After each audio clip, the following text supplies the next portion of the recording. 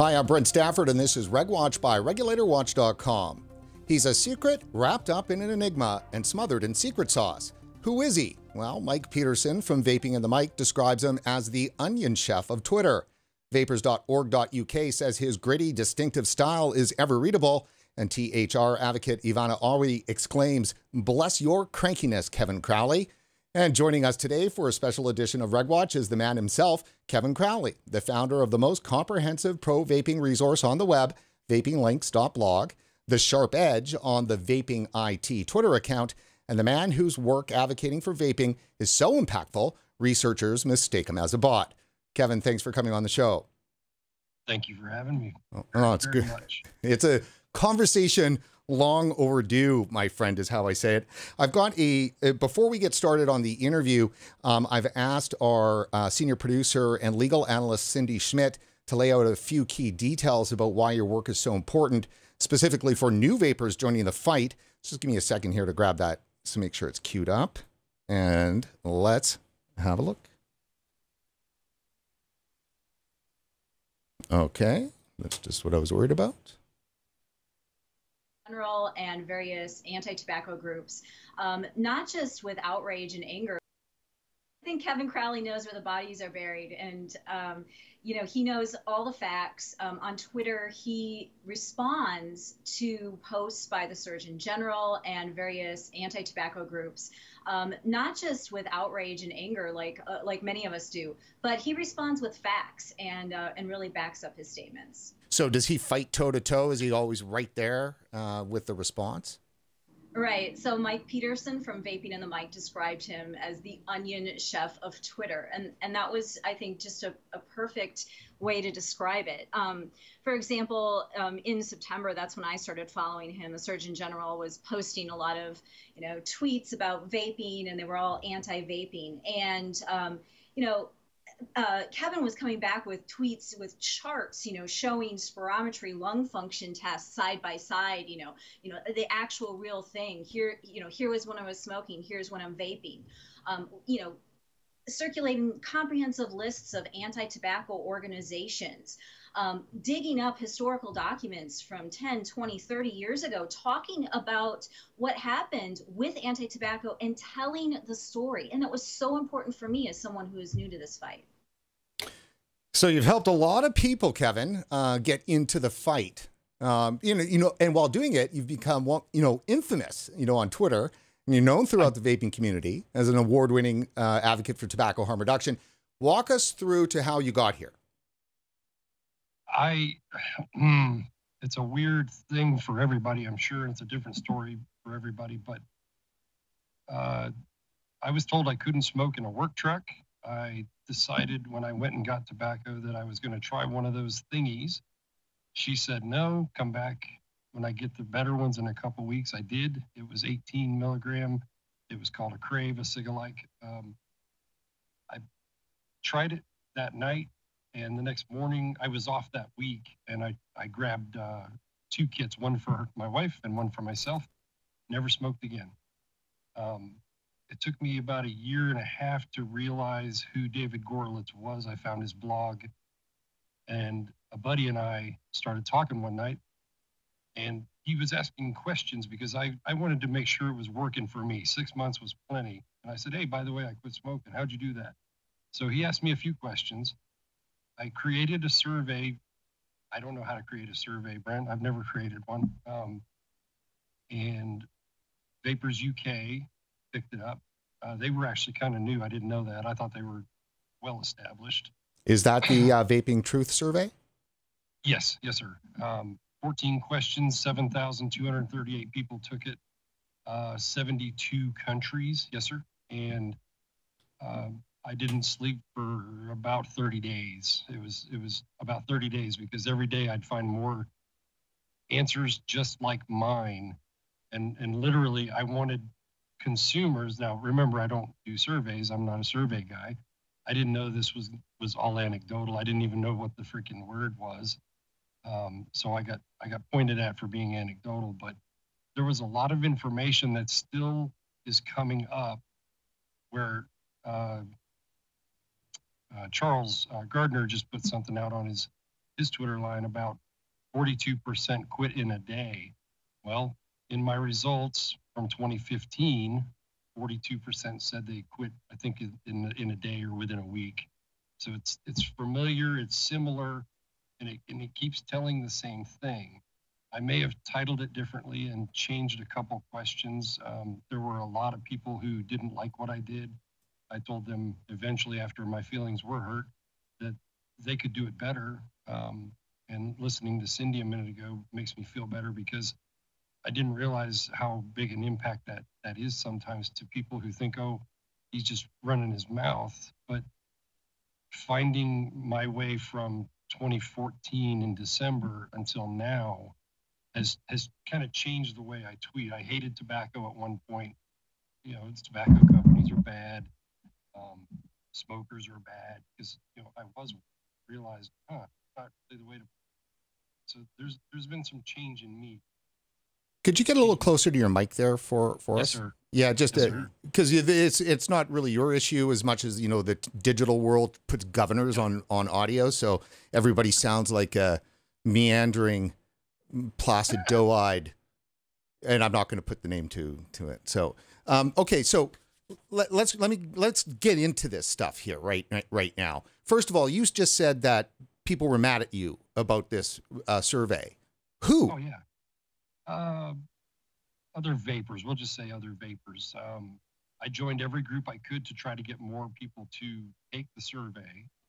I know I was background checked a couple times where it seemed like I was. It wasn't. They thought I was somebody from the tobacco field, or anti-tobacco rather, and eventually I understood that, and I didn't care so much. I thought it was weird that people were against something that I was trying to do to help other consumers understand what I was experiencing. Some wanted their name on it, which I thought was kind of amusing, but I didn't know all the games, and I didn't know the ins and outs of the vaping community that I was actually becoming a part of. I didn't know there was one. So, okay. So are you telling me then that you are one of the legends in tobacco harm reduction, and are you telling me that vapors tend to, bite at each other's ankles? Is that what you're saying? They like the question, by all means, and so do I. I'm not against it, but within reason. But who's this Kevin guy, and what is he doing on our timeline was, I think, the gist of it, and where did he come from, and why haven't we heard of him? I didn't know I was trying to be important. I really wasn't trying to do that. I was just trying to get the message of a less harmful alternative out to people who were like me, dead set against it, or on the fence, or just didn't want to try. So I'm glad I did what I did, and it's gone a long ways, for me. So let's take a look at the kind of the properties that you've got, to use a term like this, and just head over to our show page here on RegWatch for today's interview, and it's Vaping Links, and Vaping Links and more. It's the vapinglinks.blog, and so let's just head over to it. And quite frankly, I mean, it's one of those sites where that if you don't know that it exists and you find your way to it, you can really lose a couple of weeks of your time in here, without a doubt. Yeah, and so how would you describe what this blog is? Well, you said it better than I could. You can get lost in here. It's information on what I was trying to find when I took, my 4 minutes on e-cigarette forum, and then I dove into Dave's blog, and I found out a lot more than I ever wanted to. And I'm glad I did, but it's literally everything I can think of, and then some. A Billion Lives, Dave himself, the research on the left wall, some quotes of my own. The news thing is literally a ripoff of vapors.org, Vapors UK rather. Sure. Who I also do on Wednesdays. I do theirs for them. And they're great. They're a great resource. Great, huge resource. I steal half of the stuff from them anyway, and sometimes they get one from me. So you're the most comprehensive website, except for the one that you steal from. Exactly. as a consumer, there's obviously more Sure, totally, than I. absolutely. So is part of the idea here is to catch people that, you know, are coming into the issues for the first time, or is it a mixture of both? It is a mixture of both. I can't lie about that. I would rather have someone question me and say, well, I can't find this, and then I can probably find more than likely. Don't get a whole lot of that. Once in a great while, I do get an email saying, hey, I didn't know this. Thank you. You know, so. Well, perfect. So let me ask you this. Now, hardcore, straight up, I'd like to know, is there a war on vaping? Yes or no? Yes. Who's the enemy? Who's the enemy? To some extent, ourselves. Definitely pharma. How so on pharma? Pharmaceuticals, I think, want the technology to use for other reasons. And you can go down a rabbit hole with that, like Paul DeMar did from Australia with me, but their ability to license and register this stuff is probably easier in financial and other terms. They already know the game. Tobacco companies are similar. They know the game. I don't consider tobacco companies like once did enemy. First of all, I smoked. I chose to smoke those cigarettes. They're trying to make money as a business. Pharma, on the other hand, I think wants to roll. It's quicker for them to walk in and get something through. So some of our viewers are just saying that they're having a hard time hearing you. And I wanted to make sure I address that for everybody. This is digital stuff. So we've got him cranked into our production suite. I could turn him up from our Skype box, but then we're going to get all those little zits that happen when those are like digital clipping sounds.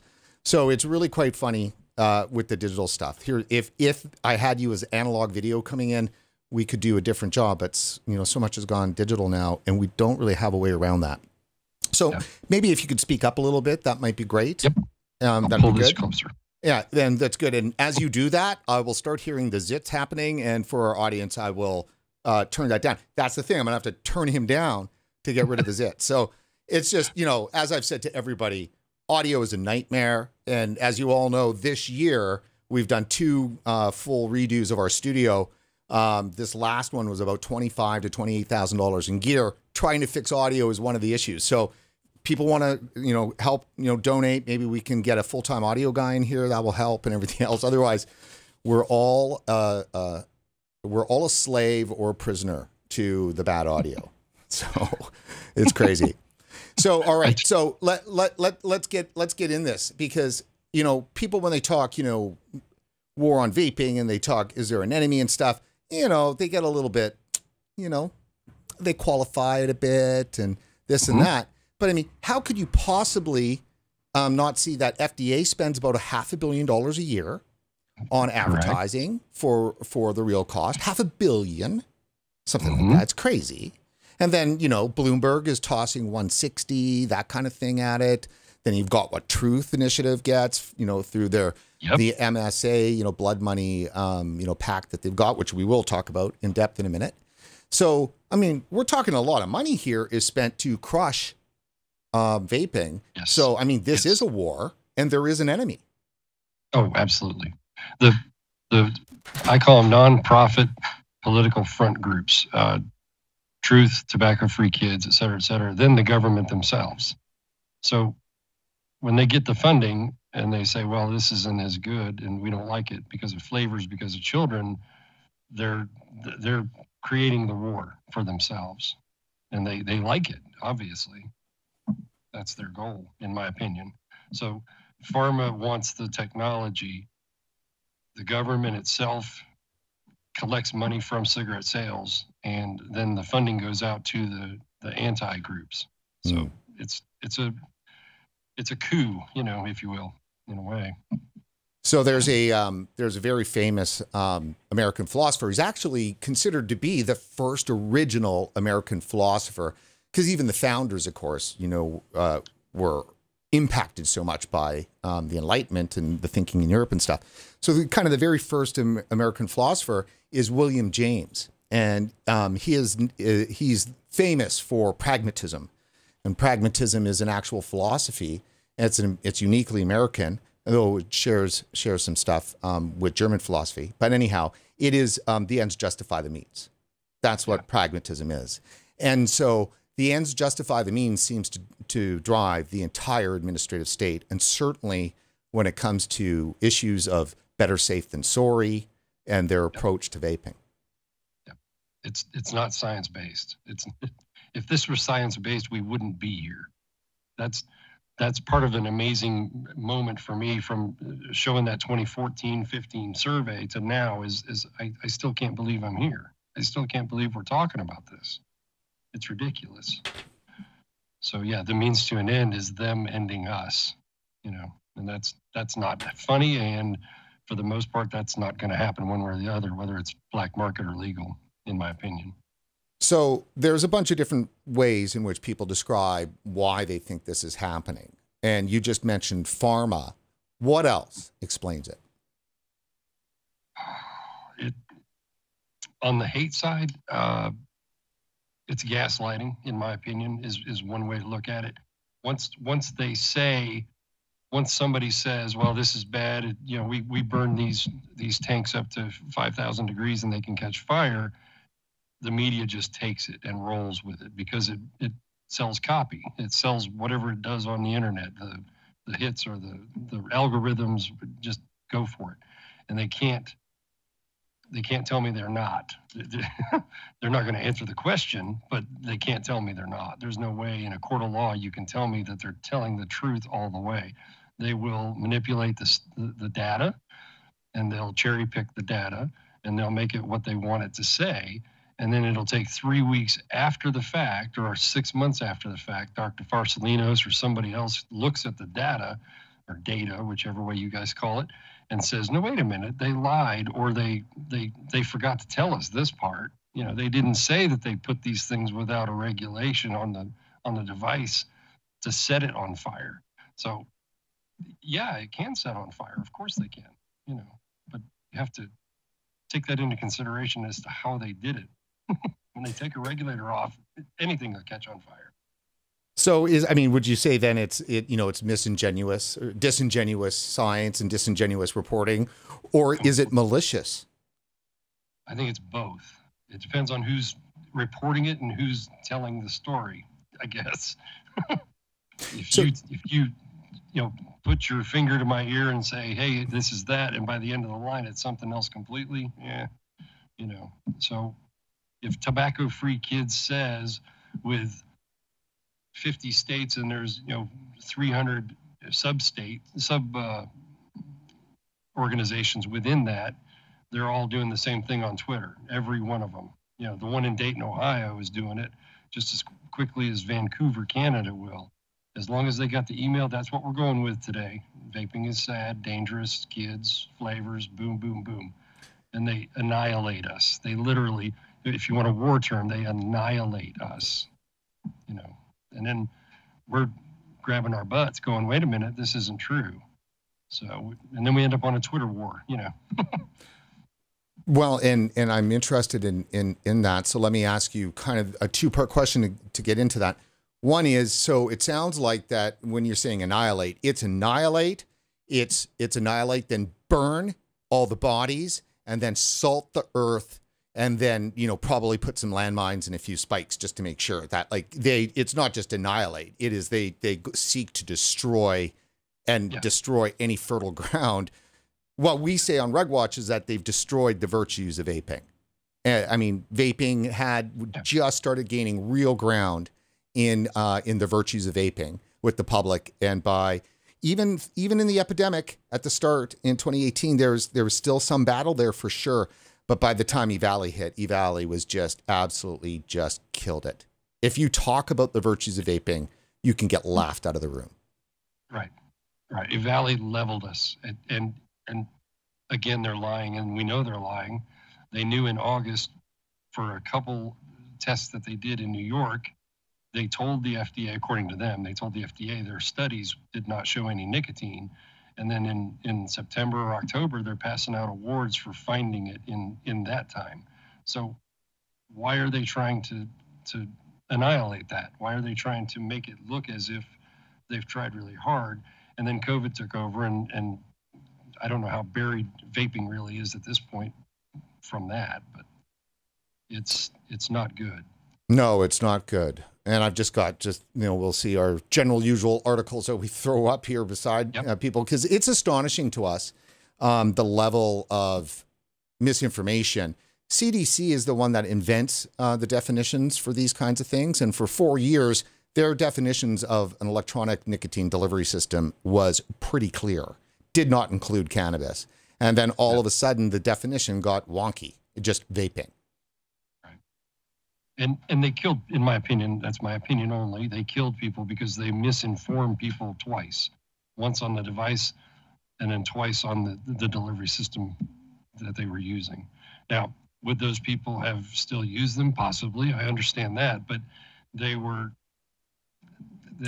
playing around with the wording so much that it's a nicotine device is what everybody thought it was, including my own friends.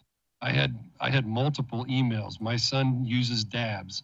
I gave him a ration of talking to like a parent would at 21, and said, look, if you're playing around with this stuff, don't take anything you don't know the source of, because this is not funny. He doesn't vape, he smokes cigarettes, so that's fine. But when you're playing with this stuff, it's killing people, and they're lying. So do not think that you shouldn't question. I want you to question everything. I've just paused this one particular New York Times headline, which you can just see there. Vaping illnesses climb upward, nearing 1,300 with 29 deaths. The cause of the outbreak is still unknown, and the only advice health officials can offer so far is to avoid vaping. Right. And I believe this was in October. Obviously, there was already 29 deaths. It might even be in November. And so this particular one is long after the FDA had come out on October 4th and said, backed off and said, wait a minute, we're not playing a part of this one, right?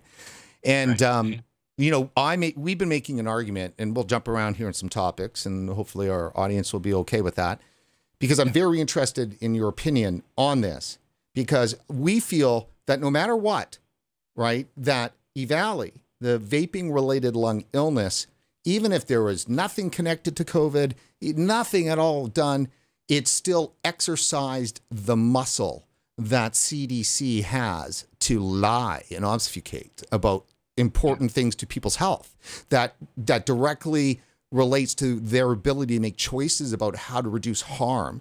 So the CDC exercised their muscle of bad science, of their propaganda, through their direct PR arm into mainstream media, and then drove mainstream media for 5 months of daily coverage of new cases and new deaths, new cases and new deaths, and then literally rolled straight into COVID, new cases, new deaths, new cases, new deaths. Better safe than sorry. We have to lock down the world.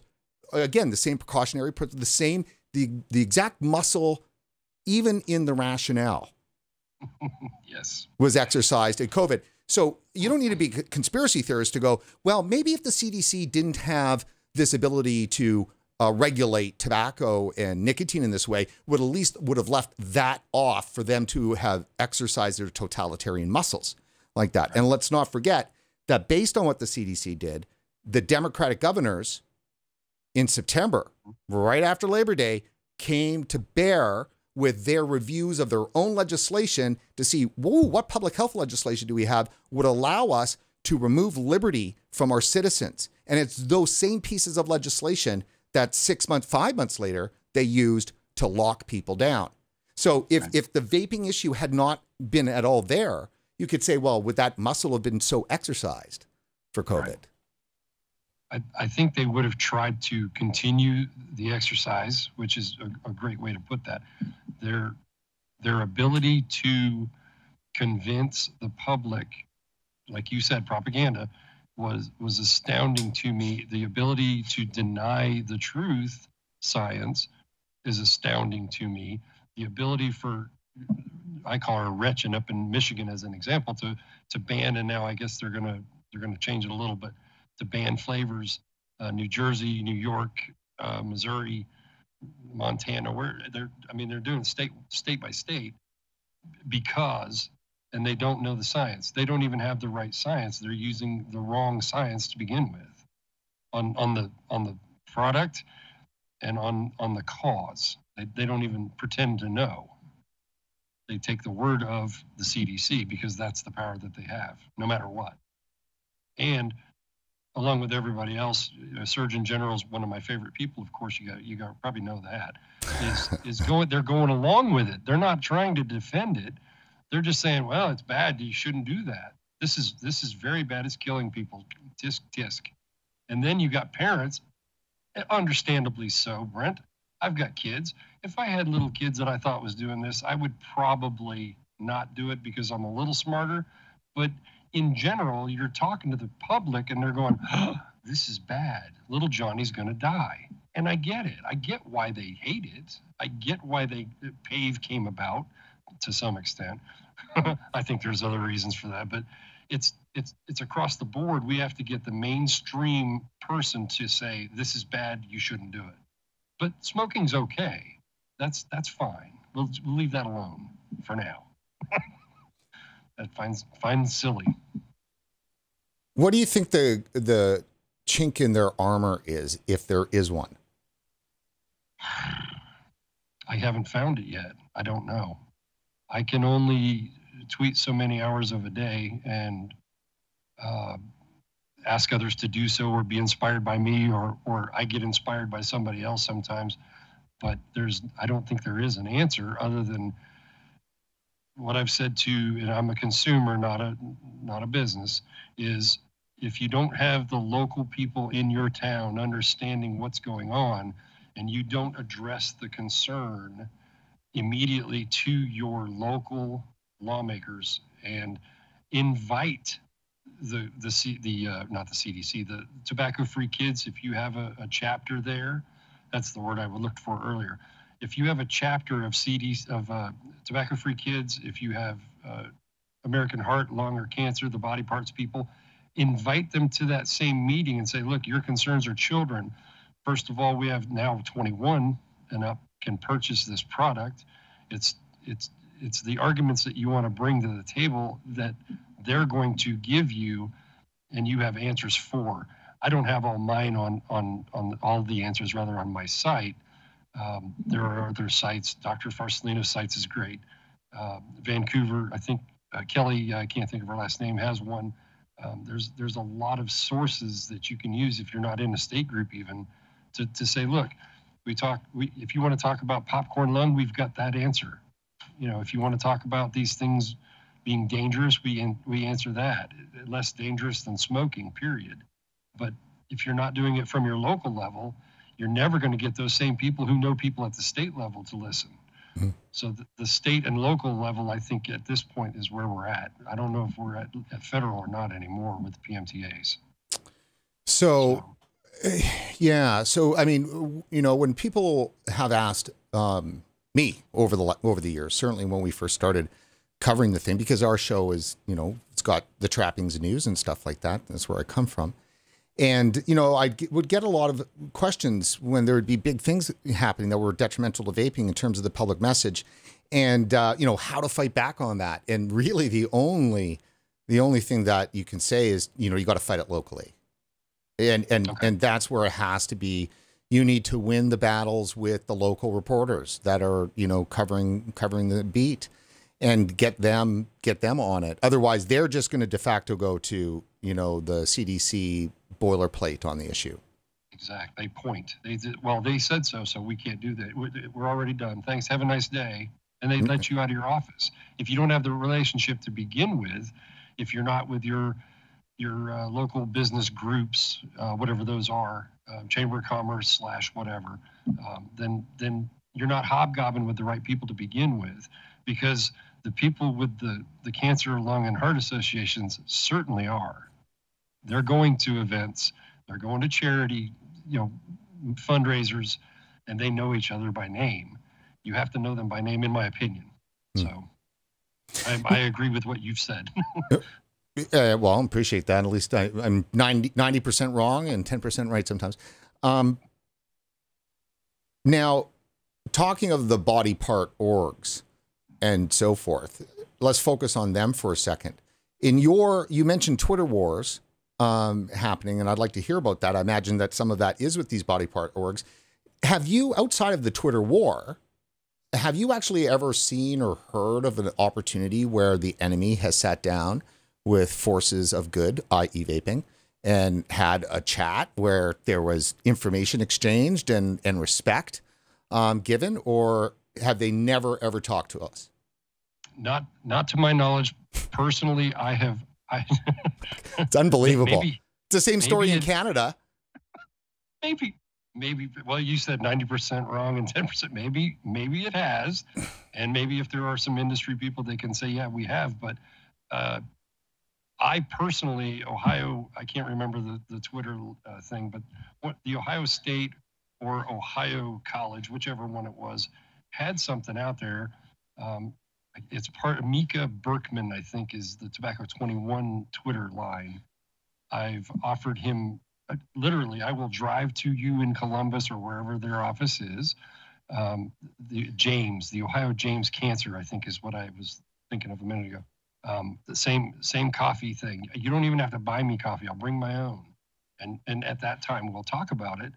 That way, at least I know you are informed. And then if you're still going to make your decision, you're going to still make that decision, or you're going to come to a conclusion. But at least I knew that somebody told you. So no, I haven't heard of that. Not to my knowledge. Even on the federal level, I don't think they have. I'd love to sit down with Matt Myers for 5 minutes, or Jerry. That'd be fun. It'd be interesting, wouldn't it? And, let me just say that,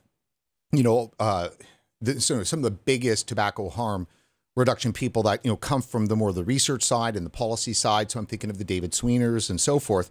I mean, they won't sit down with him either. Right. And Clive. Yeah. I mean, I know damn well Clive's been in the United States, and nobody wants to talk. They're just, it's this. We don't want to speak to you.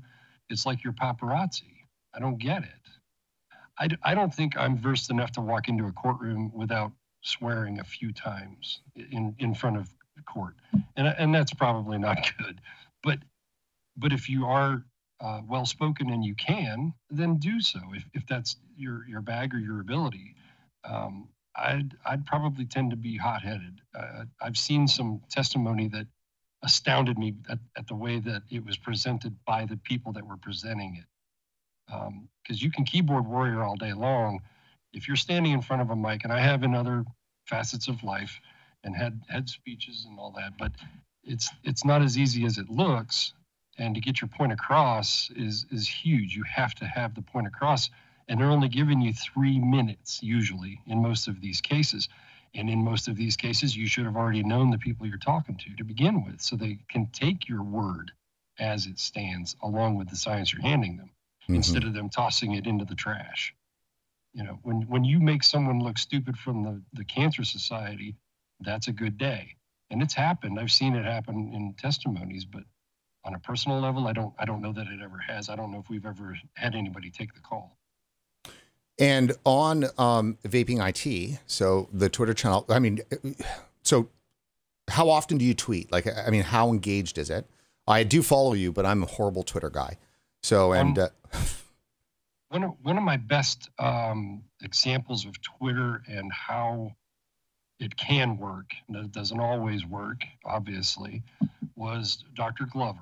And I had already done the survey. I tweeted something one day, and Alan Beard messaged me on Facebook or Twitter, I don't recall which. And in that process of the Twitter line, somewhere along the lines, I happened to be in it, and she saw the survey. She never responded to me specifically, or I don't even think we were engaging, her and I ourselves. Alan suddenly says, part of vaporsuk.org. He said, Kevin, you're in a nicotine symposium. It's like 2 hours and 7 minutes in, and and I and I was like, what is this witchcraft? So I didn't realize who Dr. Glover was. I kind of looked her up real quick, and then I went to the 2 hour and 17 minute mark, and she actually quoted one of the lines that one of the people that took the survey said, that he could climb mountains again. And I was like, wow, I've gone global, at least wherever that is where Dr. Glover is. I didn't even know where she was yet. It was New Zealand, I know now, but I thought, man, that's great. So she was one of those people who said, wait a minute, these people are right. And look what happened in New Zealand eventually. At least she changed some minds. She took a lot of crap for it, and she still is taking crap. But wow, what an impact that took. It wasn't because of my survey specifically, but engaging on Twitter, because I can be nice. Some people don't think I am, but I actually can give you examples of being polite. Right. And I'm normally polite at first, and I'm not going to cuss and swear and scream and call you names, but I'm going to give you, Cindy said, I'm going to show you things that you probably don't know or have never seen.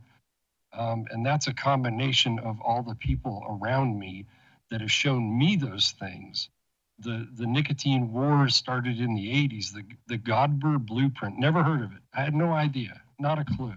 And I'm reading through this rampant anti-smoking paper that I put on the web archive site because I couldn't find it, and I put a PDF on my blog. It's astounding how the pharmaceuticals said, wait a minute, we're gonna make sure that nicotine itself is the enemy, and we're gonna produce these products, and we're gonna convince people, gaslight everyone into thinking nicotine itself is the addiction. And it just rolled me into the rabbit hole further and further and further. So I've got, and that's one of the great things about, creating a site like you did. And it's similar to RegWatch, is that we use it as a resource for ourselves. What goes up, stuff that we need to make sure that we remember. And if we need to make sure that, we remember it and have access to it, then it goes up on the site. And that includes, some of the bad articles and the junk science, and that gets up and we push it out. We've taken a lot of heat over that. But but you have to.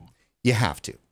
I have to say that my one-way street of thinking is not that way today, and I may slip here and there, but I always thought this, no matter what. Well, now I don't think that so much. Even simple stuff like secondhand smoke, I'm questioning it. I always thought, no matter what, that's bad. I mean, we can go into another hole all you like, but it's an astounding way of showing the untruth. Well, I'm just a bit surprised. I would have expected you to be a little bit more conspiracy theory orientated, and to use, by the way, I firmly believe that it does a disservice to vapors to ever use the term conspiracy theory, because, what it does is it gives credence to the fact that there is such thing as conspiracy, like in a bad way.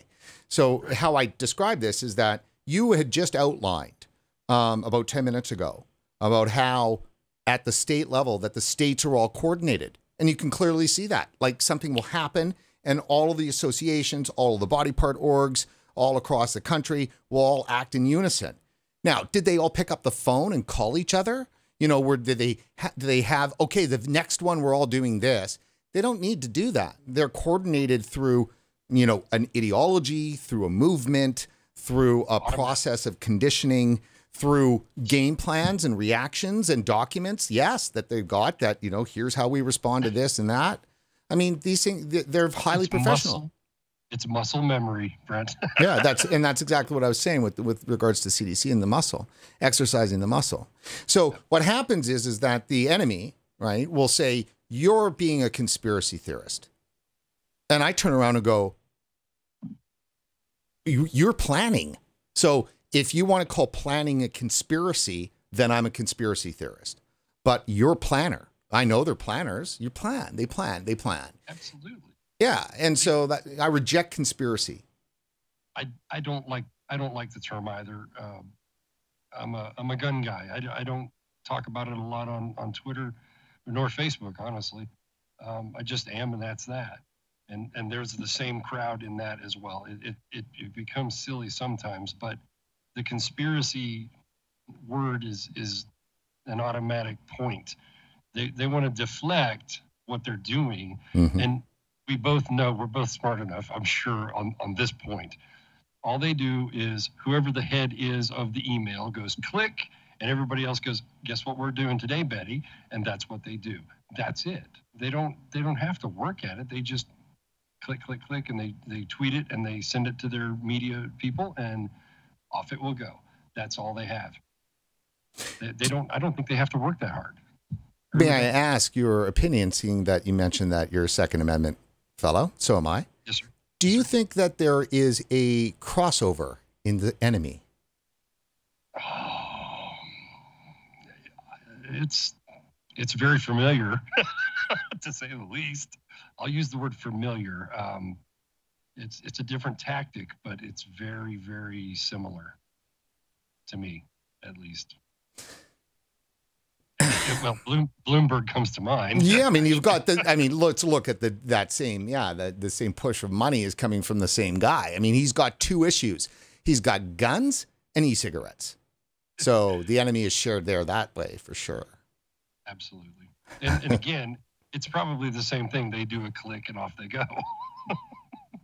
So the secondhand smoke, you brought that up, and when I'm going to bring this back to you because I'm surprised you're not further down that rabbit hole. How come? I mean, clearly, the evidence on secondhand smoke goes all the way back to Glantz. Yes, it does. Because I don't think it's as important an argument to make right now, I guess, in my opinion. First of all, I never realized how evil my dad thought of being told to go outside and smoke until he was long gone. I never realized the discrimination. I hate to use that word, but smokers are discriminated against. The secondhand smoke and the Helena, I think is what it is, study. I'm extremely familiar with it, but I don't bring it up a lot because it's a moot point to me at the moment. It's not about vaping itself. So I don't hide from it. I just tend to say, well, it's not as big a deal to me. Okay, so allow me to throw this out at you now. I've got up here, and it's been a while. I don't even know when the last time I was able to bring this up into a show. But this is Slate magazine, and this is by no means a right-wing or center mag. I mean, Slate's on the progressive left, there's no doubt. And and Jacob Greer, who's a great writer, who just came out with a fantastic book. We had him on the show in the fall. He wrote this in February of 2017. We used terrible science to justify smoking bans. Will we look at the new evidence for long enough to at least consider whether we've gone too far? And so this is Helena, Montana, does not often make global headlines, but in 2003, the small capital city became known for briefly achieving one of the most astounding public health triumphs ever recorded. In June of the previous year, Helena had implemented a comprehensive smoking ban in its workplaces, bars, restaurants, and casinos. In the first 6 months of the ban, the rate of heart attacks in the city plummeted in the first 6 months of the ban. So they ban, and already immediately it's having an impact on heart attack rates. In the first 6 months, the heart attack rate plummeted nearly 60%. Just as remarkable, when a judge struck down the smoking ban in November of that year, the rate of heart attacks shot right back up to its previous level, as if heart attacks are so acutely connected to smoke. So this was for three anti-smoking advocates, local physicians Richard Sargent and Robert Shepard, and activist and researcher Stanton Glantz from the University of California at San Francisco. This sudden drop in heart attacks was proof that smoking bans usher in extraordinary benefits for public health. Quote, this striking finding suggests that protecting people from the toxins in secondhand smoke not only makes life more pleasant, it immediately starts saving lives, said Glantz in a press release sent out by the university. So what Jacob goes in here and does is a fantastic job of, really taking apart the science. And that was relying on the British Medical Journal. The authors had lowered the observed reduction in heart attacks from 60 to 40. Still an impressive figure, but a substantial drop from the claim. So they go through a bunch of revisions with the science. In the end, it's left with basically the science is gutted. Now, that is 10, 15 years after. And the reason why this is important, I bring it up and I throw this out as a point of discussion, is that it's only with secondhand smoke that they were able to say that your actions as a smoker harmed others. And only by proving that it harmed others were they then able to take away your individual liberty and take away your smoking. And that also goes for private property rights. So you as a private property owner, you own a bar, you should be allowed to have smokers in there because that's your private property.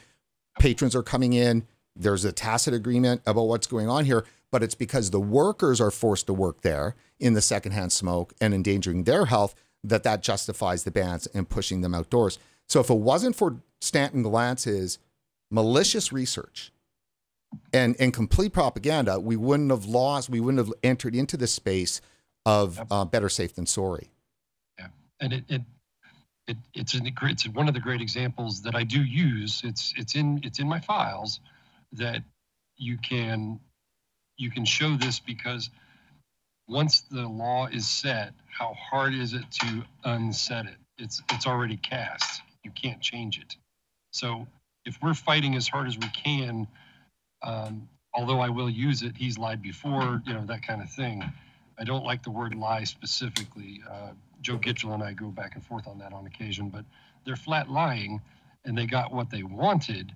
They got public opinion changed, and they're not going to remember anything else, including the fact that Glantz himself was a liar, who's also quoted as saying, as long as it comes out the way I want it, we'll do it. And if it doesn't, we don't do it, or to that effect. I don't know the exact quote now. Right. But and then I've got up here his most recent piece of malicious or mendacity.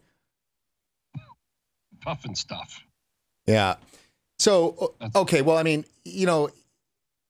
I get where you're coming from on that, Kevin, because the fact of the matter is that I even feel that in a regular interview to bring up this secondhand smoke issue, you sound like a lunatic.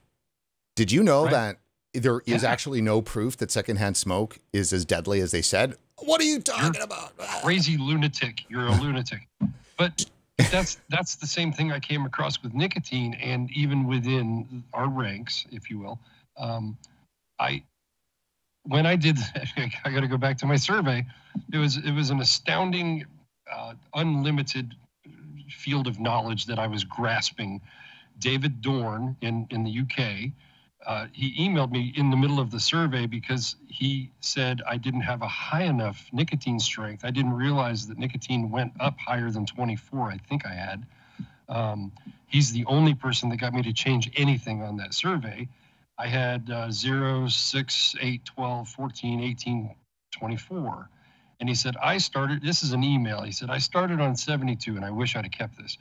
I emailed him back after my eyes went back in my head, and I'm like, why aren't you dead? What do you mean you're on 72? I don't understand it. I will change the survey. And he said, Kevin, you don't understand nicotine. That's your throat hit. And that went another rabbit hole I go down. But I realized in 2014 that the start of my nicotine addiction / whatever it is or isn't, we've been lied to just as badly as Glantz can with secondhand smoke. And I get a lot of people that go, what do you mean nicotine's not addictive? Are you a nutcase? So yeah, I get it. It's the same exact thing to me. But I bring it up when I can. It's my pinned tweet, and if you don't like it, that's fine. But I challenged literally everybody. Everybody who was anybody got a tweet from that. It's whether it was individual or in a group tweet, including Professor Glantz, and none of them have come up with anything yet. Vapors tried. There were a few, but there was some stipulations that had to be met. And I was working with a couple of people, e-cigarette politics. I can't think of his name at the moment. He said, this is what you need to do.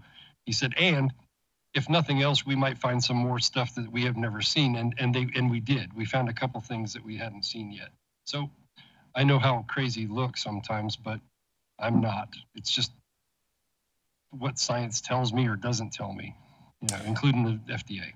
Right, exactly. And just I'm just going to put it on a wide shot here for a second. I realized that there is a soundbite from our interview with Dr. Derek Yoch from he's the founder and head of Foundation for a Smoke-Free World. What do you think of that organization, by the way? Let me ask you that while I queue up this bite. I was highly skeptical at first, probably less than most. And then I realized I was doing what others do. And I thought, you know what?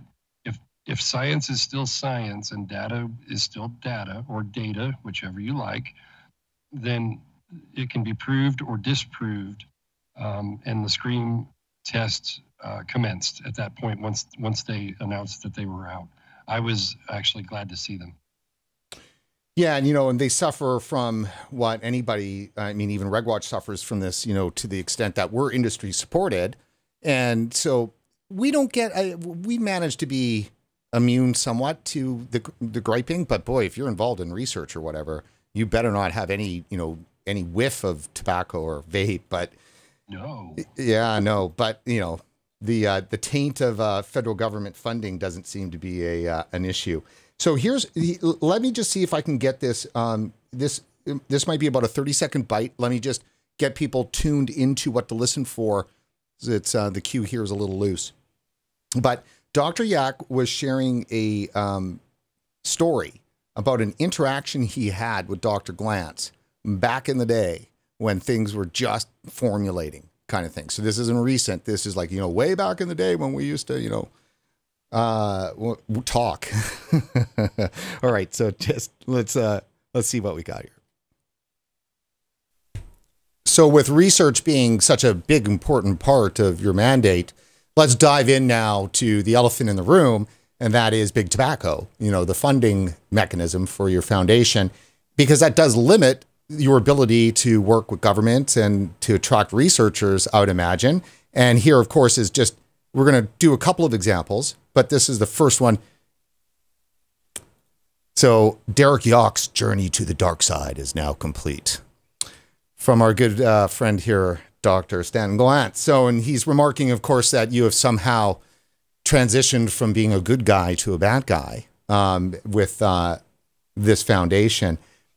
This is a good, maybe lighthearted. I don't know if it's lighthearted enough, but this is an example. Talk to us about the pushback that you've been receiving and how that may or may not be damaging your guys' efforts. Yeah, a really critical question. And I think first, you know, I think, you know, and I can understand some of these initial comments.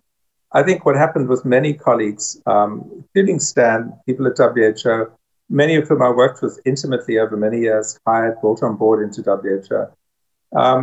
I think they feel a sense of betrayal that one of theirs has dared to actually go into the field of harm reduction and take money from the devil, knowing that we had all these inquiries that showed the dark side of what the industry was up to.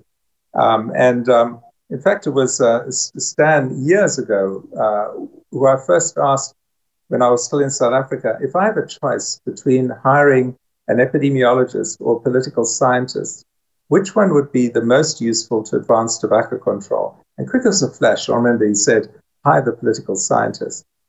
In many ways, that shows he has gone forward, which has brought a lot of benefit for general tobacco. And so that is the key thing. Besides some great stuff there, Stanton's answer is hire the political scientist, not the epidemiologist. It's all all about advertising, right? Well, what that says is that he doesn't believe in science. He says he believes in political science, but not in science. What a great world it would be if we had a lot more Derek Yoch. So let me just say this, because of course, you know, being an inside show here, and I'm a bit loose today here, you know, feeling good, had a workout, you know, energy level's nice. So that's all good. So let me just say that I've always described Professor Glantz as a bit of an old communist. He's got that old curmudgeon communist thing to him. And no wonder he wants the political, you know, scientist to be right there, interpreting the data. as long as you see it my way, we'll all get along. That's you know, that's right. That's that's what it is. It's demeaning a smoker or now vapor. You're not doing as you're told, and I don't like it, and neither will anyone else. And that's because I said so. And they can puff out their chests all they like. They're wrong, and they don't like being told they're wrong, and then they block you. I thought when I followed Simon Chapman, I was going to learn something. No, I didn't. Well, I did, but that's another show. But what you learned? That he's a bigger idiot than I thought he was. and I really do follow some of these people to actually learn something or get a tidbit from them. It isn't about the snippets and the stupidity. It's that you're going to create something that's untruthful, or you're going to tell the public the truth. You know, Jerome Adams is one of the best examples of the worst examples we have in the United States of saying he's got a bully pulpit and he doesn't do the right thing. You know, what is the right thing to him is what he's told to do, or is he really that serious that he doesn't understand it? I think he's full of shit. That's what I think. Well, no, it's true. And allow me to offer that I think that this is the first Surgeon General that clearly is somebody that has been diminished in terms of stature by, you know, the CDC, I would say, probably owns that position now. And that position does not exist, you know, outside and potentially above the other public health agencies. It really is diminished role now. It's diminished, and it's a sad thing because I'm looking for heroes, Brent. I really am, and I find that I'm finding them in and through Dr. Gilchrist, who's PMI. She's PMI, for goodness sake. I learn more from her than I do the people that are supposed to be telling the public what we're supposed to know. It's to make an informed decision. I don't care if people smoke. I don't hate the tobacco companies. I don't understand anything else other than the freedom and liberty to choose by knowing what is the truth for your situation. If you want to keep smoking, there's my boys. They both smoke. They can do that. They're allowed. They're over 21 now. It's silly to see a public figure in that capacity just not, I don't even know what to say other than start to cuss. It's the manipulation of the truth is very, very, very harsh. And it's devastating to some, that's all. Well, I agree with that. And let me ask you about this. Now, I'm going to surprise you with the picture here, and I'd like to get your feedback on this. What do you think when you see this today and hearkening back to when you first saw this? Let me move my other screen. This was obviously last fall, and we were inundated by our vaping-related lung illness shots of teens lying in hospital beds. I have two serious reactions. One is that could be my son. And two, what is the real message behind it? You know, and are they fake? I always go to that. Is this somebody that's actually had a car accident? You know, because we've found so many times, right? That's the one I think was fake. Somebody besides Kevin is going to find the real truth in these. Some of them have been car accidents or what have you. Lung transplant boy a while back. It was something totally different, I think. Was this like, I mean, so this was purposeful? I mean, the one thing I'd like to say is that with privacy laws the way that they are in the US, I just can't imagine that there would be all of these, you know, there was like 100 of these pictures or something like that. And how could they have just all been out and released without this being like these hospitals would have had to have had signed releases, or they wouldn't even have allowed this. Unless the parents had done it themselves. But I mean, if they're staged, they're staged. I can't see that some of them are, but it's propaganda on its own. That by itself, I wouldn't let my kids do that, or my grandson. You wouldn't get a picture of him. No, absolutely not. You know, if you did, it would be the truth. That's all. It'd be the truth. Oh shit, he was vaping. You know, THC. Yeah, I mean, look at this. This one drove me nuts at the time. Teen who was vaping 100 times a day nearly dies from mystery lung illness. You had one in Canada. You had one that 14-year-old playing soccer, if I remember correctly. They went all over the news for months about, well, not months, but a week or two in the cycle, saying that he was vaping. Turns out that he had a vaping device and he was vaping, evidently, but he had no nicotine in his system, and sadly he died. So you're telling me, go ahead. These doctors were looking for nicotine instead of a stroke. He had a stroke, is what happened. I can't think of his name, and it was on the news, and they were on a plane and doing all kinds of things, and the parents were angry, and that isn't what actually happened. But nobody hears that part. So in a way, would you agree with the statement that this is kind of like vape porn for the anti-vaping forces? It must rub their erogenous zone. I may steal that from you, Brent. I mean, clearly, I've never seen anything like this in media ever before. And then we have it in this huge, chunk of 4 months where it's just this, ooh, vaping, oh, look at all these young people with their, all these tubes and oh my God, and the fear. And then, during COVID, there's not been a single picture of one patient. Not one. That I've seen. Not one. They had us buy our short hairs because of EVALI. And when Leafly put out their statement saying it's their own industry saying so. This is unregulated, black market, THC, whatever the term is, I can't, tetra, whatever, the vitamin E acetate, rather. Even they were saying it beforehand, and I jumped that bandwagon because, in my opinion, there's no way it was nicotine to begin with, but they kept bringing it up, and like you said, they were plastering the news media, in our country at least, just constantly until COVID. So your practice theory is correct, in my opinion, for that. That's what they did. Very good. Well, I feel exercised of a little bit of my frustration here. So where do we go from here? What needs to be done? Because there kind of seems to be two things that are always being talked about, that we talk about, and that is there's the issue with inside the vaping movement. How does that move forward? Because it does seem that it's not in a monolithic, voting block. It's not like everybody shares the same political view. So that makes it a bit more difficult to move forward the movement. So let's start there. What are your thoughts on that? I don't know that we can do what we did in November when you were in DC, by the way, and thank you for coming down. If anybody doesn't know that, Brent, it was there.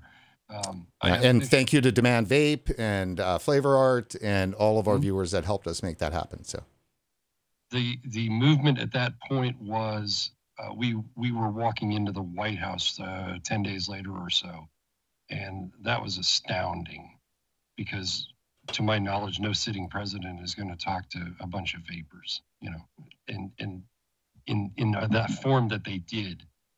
They had the opposing side, which I appreciated because that just showed what he asked for answers. What are the solutions? And they were offering what he was offering and changed his mind on. So it hopefully it gave Trump an insight as to what they're trying to manipulate. As far as we're concerned, I still say local and then state level. If you're in business, you should be with your local chapter of the Chamber of Commerce or Better Business Bureau or whatever it is. I've been in the Better Business Bureau. I personally thought it was a waste of money, but it was a good way to network in the industry I was in, and it can bring other opportunities to introduce yourself to other things. National level, this is not good in my opinion, and I'm going to keep tweeting and yelling and screaming whether it goes or not with PMTA. I hope they change their mind. I hope somebody walks in and says, wait a minute, the Surgeon General and Bob at the CDC are lying. This is a safer alternative. I don't know why we've been avoiding it this long. With COVID in the way, it's literally, lives are being lost. It's not funny, but it's literally put a damper on anything we're doing.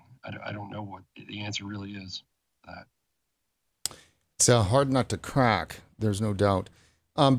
Before we finish up with a couple of our last questions, I want to make sure that send people over to support.regulatorwatch.com. That's support.regulatorwatch.com, which is our support microsite. And, this is where you give us money.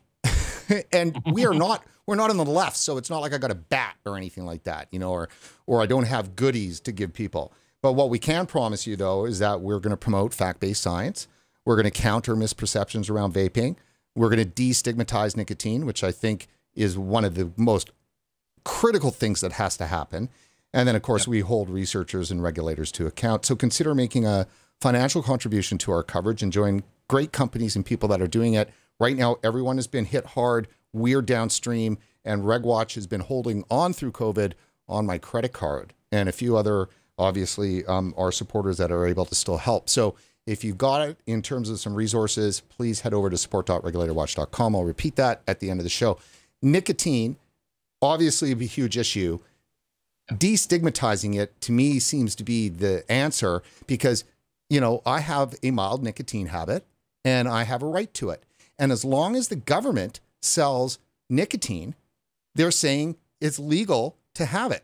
So how come I can't legally have it in a form that is less harmful? Ask anybody in Australia in July 1. I don't understand why cigarettes can be available, and I'm not against them, believe me. But I can't, you can't, and our Australian friends can't shortly. By all means, if that doesn't change quickly with Mr. Hunt, I find it idiotic.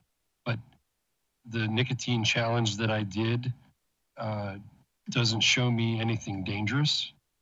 I'll accept habit forming. I'll accept the word dependence, but to stigmatize with the word addiction is wrong on a lot of fronts. But it's ridiculous. They've been banking on this for a long time. I call it $1 billion global lie, and I stand by that till the day I die. It was something that I went, wait a minute, nicotine's not addictive? I'm an idiot, because I was the only one in the room. I talked to myself. And once I really started looking, I never got anybody to say it one way or the other, but I can show you examples as to how they've said it without actually saying it, from the CDC to the FDA to whoever. The National Institute for Drug Abuse has a second page. Is nicotine the only thing that's addictive in cigarettes or tobacco, I think is what it's worded as. And it's not. So 7,000 chemicals, you're gonna use the word nicotine because it sounds bad or it's dangerous. Yeah, exactly. And I mean, and it is clearly something that they had a lot of success with in terms of demonizing over the years. Nicotine is it's just, I think there's something that's wrapped up in there that's much bigger. And I spoke about it in a show 2 years ago with a kind of an anti-colonialism aspect. There's a link, I think, somewhere deep down in the recesses of people's brains, especially in the US, the Puritans, the progressives, of the, the body part folks, that kind of stuff. That nicotine is tobacco. Tobacco was a North American peace drug. So in a way, the Europeans stole Native Americans' drug of peace and used it and turned it into a drug of war and genocide. And so in a way, tobacco is somehow intricately linked. And then, of course, the first slaves that were brought over for tobacco, not cotton. So tobacco is inextricably linked with this whole kind of fever that's happening right now. Yep, the whole culture. Now, you're just agreeing with that way too easy. That made sense. It's been in our culture for how many years? Thousands, probably. Indians did use it, and they still do medicinally, if that's the right word. Yes, it is. I don't understand. I never heard anybody say the Indians were addicted, or whoever else uses tobacco in whatever culture they're in is an addiction. It's pleasurable. If you just change the word from nicotine to caffeine, people's eyes come out of their skulls because, well, caffeine's different. No, it's literally the same to me. I like caffeine, and obviously it does something to my brain because I still like it. But when I smoked, I couldn't stop smoking. It was chain smoking. And when I started vaping, I realized I could go hours without it. I didn't crave it the same way. The throat hit is huge to me. The memory muscle thing that we were talking about earlier. Fig Ramsey and I, he explained to me we did this how many times a day for how many years, and that's also a part of it. But when you get a body parts person coming up to the podium, it becomes an evil enigma of vile puke coming out of their mouth because the children are going to be dying on the streets from this. I don't think so. I started at 9 years old smoking, and I kind of liked it after the second one. It took a couple, but yeah, it's way further out in left field than I ever imagined it would be. And the history that it came from is astounding. So totally. So let me just make sure that we get one last question in with regards to something very specific. Yep. And that is the bot issue. So you were accused of being a bot, and it then spawned all of these other people going, I'm not a bot, and Brent Stafford not a bot, or I'm not a bot, I vape, I vote. So what was that? What was that whole bot issue? Well, they probably got funding from the sales of tobacco to research the people that are saying vaping is better than smoking, and then they called us bots. It ended up in the Energy Commission hearings with Frank Pallone. I think it was some tiny little survey, and they said, "Oh, look what we can do." And then Amelia Howard, I believe, yes, is her last name. Mm-hmm. She hit on it. I don't think was going to tell us at first. Jim McDonald wrote about it, or Amanda did with Vaping 360. Of course, I was named one of them. Now this is the fourth study I've been in some capacity where I've been able to see myself. But they want to obviously point their fingers at us and say, well, they're not real. They're actually putting up bots to say these things. My nicotine challenge was one of the tweets that they put in that original study. And then they took those away in the actual publication, I believe. But yeah, becoming a bot, I don't know if I need my oil changed or not this week. And the idea here, so this was in October. So this is October during EVALI. And what really happened here is that this was an attack on the successful communication that the industry was doing. So at the moment that, a lot of people came out and really got behind on Twitter supporting the truth part of this, of the campaign, get out the proper information, all they just did was turn around and said, oh my God, look, these must be bots, paid for by the tobacco industry.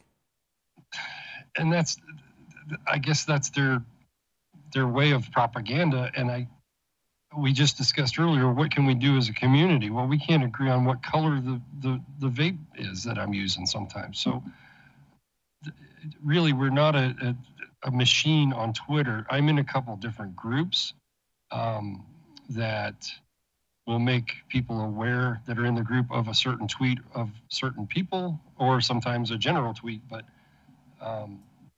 and we can dogpile on somebody sometimes, and sometimes people don't, but it's not a well-oiled machine on Twitter by itself.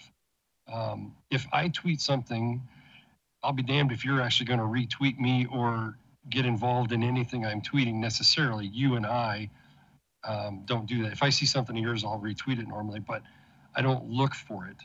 And I don't think people necessarily look for mine.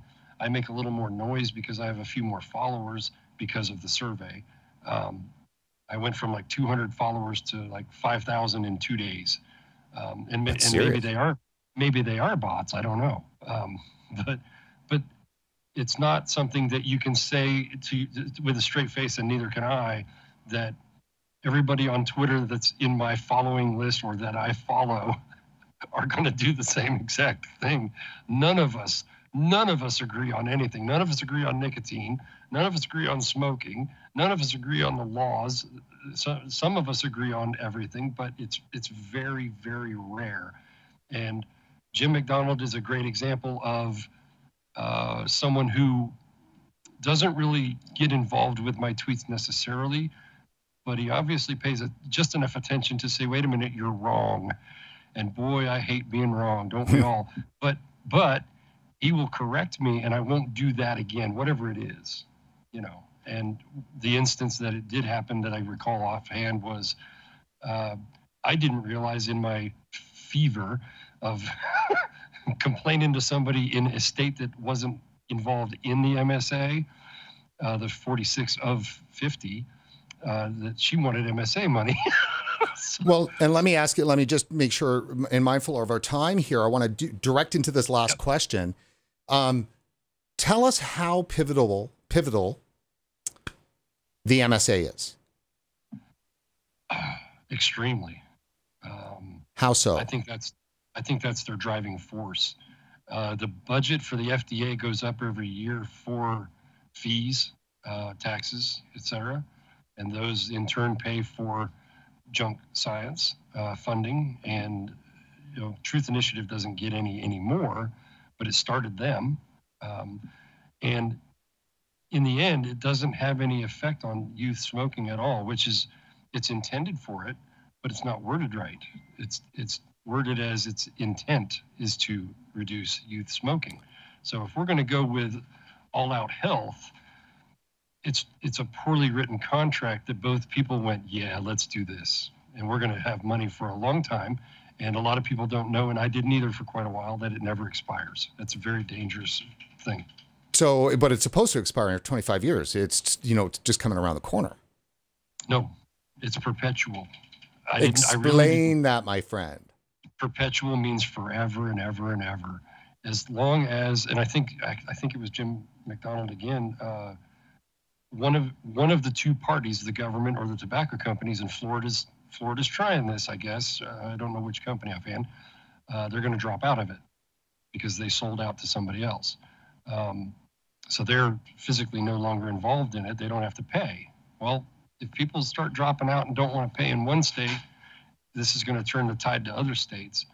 So perpetual meaning it will never expire. There is no expiration date on it. There is no date as far as I know. I haven't looked at it in a while, but this is 1989, 92.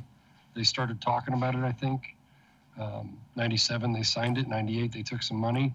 They took bonds, junk bonds at some points, and they'll never pay it back. They'll never pay this money back, ever. Bankruptcy. If tobacco stopped being sold as far as detrimental, I think probably half the states would collapse. Yeah, that's how critical it is. You know, it's the winner for me when I'm talking to people that have been poisoned by the mainstream media with regard to vaping, but they listen long enough for me to get a couple of points in. Really, the only point that's even worth making is, do you remember that master settlement agreement from the late 90s? You know, I'm talking to somebody my age. And they're like, oh, yeah, they got a bunch of money, right? And I'm like, yeah. And so all this, you know, billions of dollars went to the states, and the states took it and they borrowed against it. They issued bonds and they borrowed against it. So they spent the money, and all the new money that comes in is going to just, you know, it's a Ponzi scheme, like you say on your site. Thank you. It is a Ponzi scheme. It's a Ponzi scheme. Less smokers to pay more money for the same thing, which is, you know, buying boats in New Jersey or whatever they do. They built tobacco barns in North Carolina with it. So what are you doing? You know? Yeah. So, and you'd kind of go, geez, you know, at some point the vaping industry would go, okay, you know, uncle, right? You know, we'll pay the tax, just leave us alone, right? Like, I'm not saying advocating for that, right, but, you know, I'm saying what they would. So what's weird though, is so knowing that it's about the money, there's something else that's going on here, because, and my thoughts are this is, and this will ring true with what a lot of other people do say when they talk about big tobacco's involvement with this, but there is a portion of this for me that says that that let's just use the Democrats because there's lawmakers involved here, and that is the party that's behind it. So let's just say the Democrats look at the landscape and they go, we've already got these 6 companies, multi-billion-dollar companies under our thumb, right? I mean, we broke them. And so why do we want to deal with 11,000 retailers? Why do we want to deal with devices coming from China? Why do we want to deal with small company that's, mixing juice over there? Let's just wipe it all out because we can't control them. And we already control big tobacco because big tobacco is run by the Democrats to the extent that, they can't do anything without the regulatory approval and all the money's going to the Dems. I mean, if you consider government is the mafia, and you look at the 1990s as the decade of shaking down big tobacco, well, they just don't want their mark touched with. No. And tobacco's not going to go against it. They want it just like it is because they can take the teasing and the poking at big tobacco and they'll be the bad guys because that's what they're intended to do. That's their job. That's their job. That's it. And if you have someone that's always going to hold that flag, Brent, then Matt Myers is the perfect face for it, right? Yeah. And he was the guy that was personally involved, at least as far as I can tell, to get it going. That was part of the agreement. Yeah. So, I mean, let's be honest. I mean, there's just a handful of people that are still alive that are responsible for all this, including the bad science, the communist propaganda science coming out of Comrade Stanton Glantz. I swear, he's old school. You watch an 80s movie of a, communist apparatchik, buried inside the bureaucracy, scientist guy. That's Stanton Glantz. It is Stanton Glantz. It absolutely is. He's made a lot of money off it. Oh, yeah. No doubt. No doubt. One way or the other. He made a career out of it. Yes. Yes. And trust me, I mean, he's made money and gained power. And the power is really what, is the most titillating. Yeah. It's a very sick world, and I'm not naive enough to not know that, but damn, how long can this go on, I hear you. And if you, like you said, if you're going to tell someone something, you're a conspiracy theorist, or you bring these small little pieces into the conversation, you and I kind of have an idea of what we're talking about. But when you have somebody that's fresh, that's a 28-year-old lawmaker, they don't give a shit about the MSA. They don't care about what my thoughts of a Ponzi scheme are. And they're worried about the children because Betty over there from the Cancer Society, who she, hobnobs with every weekend at the club, says they're bad. That's the problem. The perception is the problem. Nicotine is the problem in its perception on its own. And then getting us to get along to some extent, a little better than we are. For the most part, we are. But wow, what a mess sometimes. Let's just admit that we've ruined a whole generation of children. So let's stop.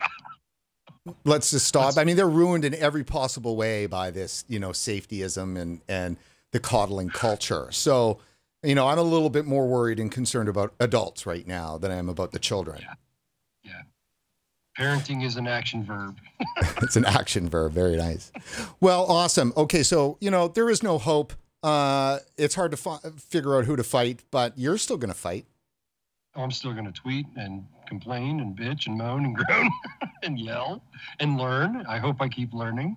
The more I learn, the more I see, the more I know, Well, if there's anything to be said, I think that, wins can happen when they are least expected. So if people are not engaged in the fight or not looking to crack through some of the internal barriers that the vaping movement has and so forth, then there will never be a win, right? So you can't stop fighting. You have to keep pushing forward. Think like an activist. The enemy is an activist, right? So you have to think like an activist. And I think, and let me add this, and then I'll hand it to you for the last word, is that, and it's back to the conspiracy theory thing again. And I think this is really important for vapors because so much of what we're always saying is always in reaction to, this message that is easily transmitted and accepted by the mainstream media, whether it's nicotine, whether it's vaping kills you, whether it's harmful for kids, all the different things. And that is to understand that when people use the term conspiracy theory, throwing it at you, what that's also designed to do is it's to make you self-censor your own arguments when you're communicating, because you don't want to sound like a conspiracy theorist. So that's what makes it so insidious. It's not even the charge that happens at you. It's actually how that ends up changing the way you think, changing how you make an argument. And you basically, you end up self-censoring yourself. What you need to do is you need to realize that the thing that is using conspiracy theory to do that, they're trying to shut down your ability to make your own conclusions, to your own conclusion making process. And so when that stuff's going out to, say, a target out there that's not a part of a particular issue, and they're just receiving this information on vaping, they're hearing conspiracy theory all the time, as a response to the reaction. When we come in and want to communicate stuff to them, it's almost up to us to first preface what we're saying by letting them know, hey, look, I want you to know we're going to outline something here. The first thing in your head might be this word conspiracy. You got to know that word's designed to shut your ability down to come to your own conclusion. And feel that, like, the moment you think of that word, you stop concluding, you stop listening, you stop processing, because it's going to be it's a conspiracy. So I think we need to get people to understand that conclusion making is a good thing, and it's a responsibility of each individual to do that. Yeah, it is. It is. If I guess proactive is more my side and style. I know the evil tweets that I do put out against the Surgeon General are highlighted in some people's heads like conspiracy theory. It's altering your approach if you just see that of Kevin in that form, and you just think, well, he's just running off at the mouth. And as Cindy said earlier, there are some important things that I can just go click, post, here, read that. Most of them aren't going to read it because they already have a preconceived notion, because they've already been told nicotine's addictive as an example, and that's what they think. They put the wall up just like we do at times, and I've done it. I've been very guilty of it. And if you can get past that as a vapor on Twitter, and not be insulted so easily, or have your feelings hurt, if you will, then you're probably going to get a little further. Dr. Glover was listening to people in the United Kingdom, and she changed her mind. Jim McManus is in the United Kingdom, I believe. He changed his mind. He did a blog, I think, in 2015, and he listened. He understood, and then he went forward from there. And so is Maria Glover, because she's one of the biggest fighters I know, and she took a lot of risk by doing so. So when they get ousted, like you said earlier, Dr. Siegel had been ousted by Glantz himself. When if you know the story, basically he said, wait a minute. And they went, oh, out you go. You're not running, you're not towing our line. You got to go. So automatically, it's the same kind of way in the vaping world. Well, you don't think what I think, so you're an idiot, and you get written off. I've found more valid points by going, ooh, let me think about that for a second before I react. The reaction is the problem most of the time. And at other times, I just react. It depends upon who it's with more than anything. Well, there you go. Well, reaction is good as long as it's with pitchforks. I think it's a time for the pitchfork. So, Kevin, I want to thank you so much for coming on the show. It's been a delight and long overdue. We'll have to do it again soon. Yes, sir. I appreciate you having me on, Ryan. I really do. And you do mean what you say on those graphics on your site, that you're looking for science and you're looking for both sides.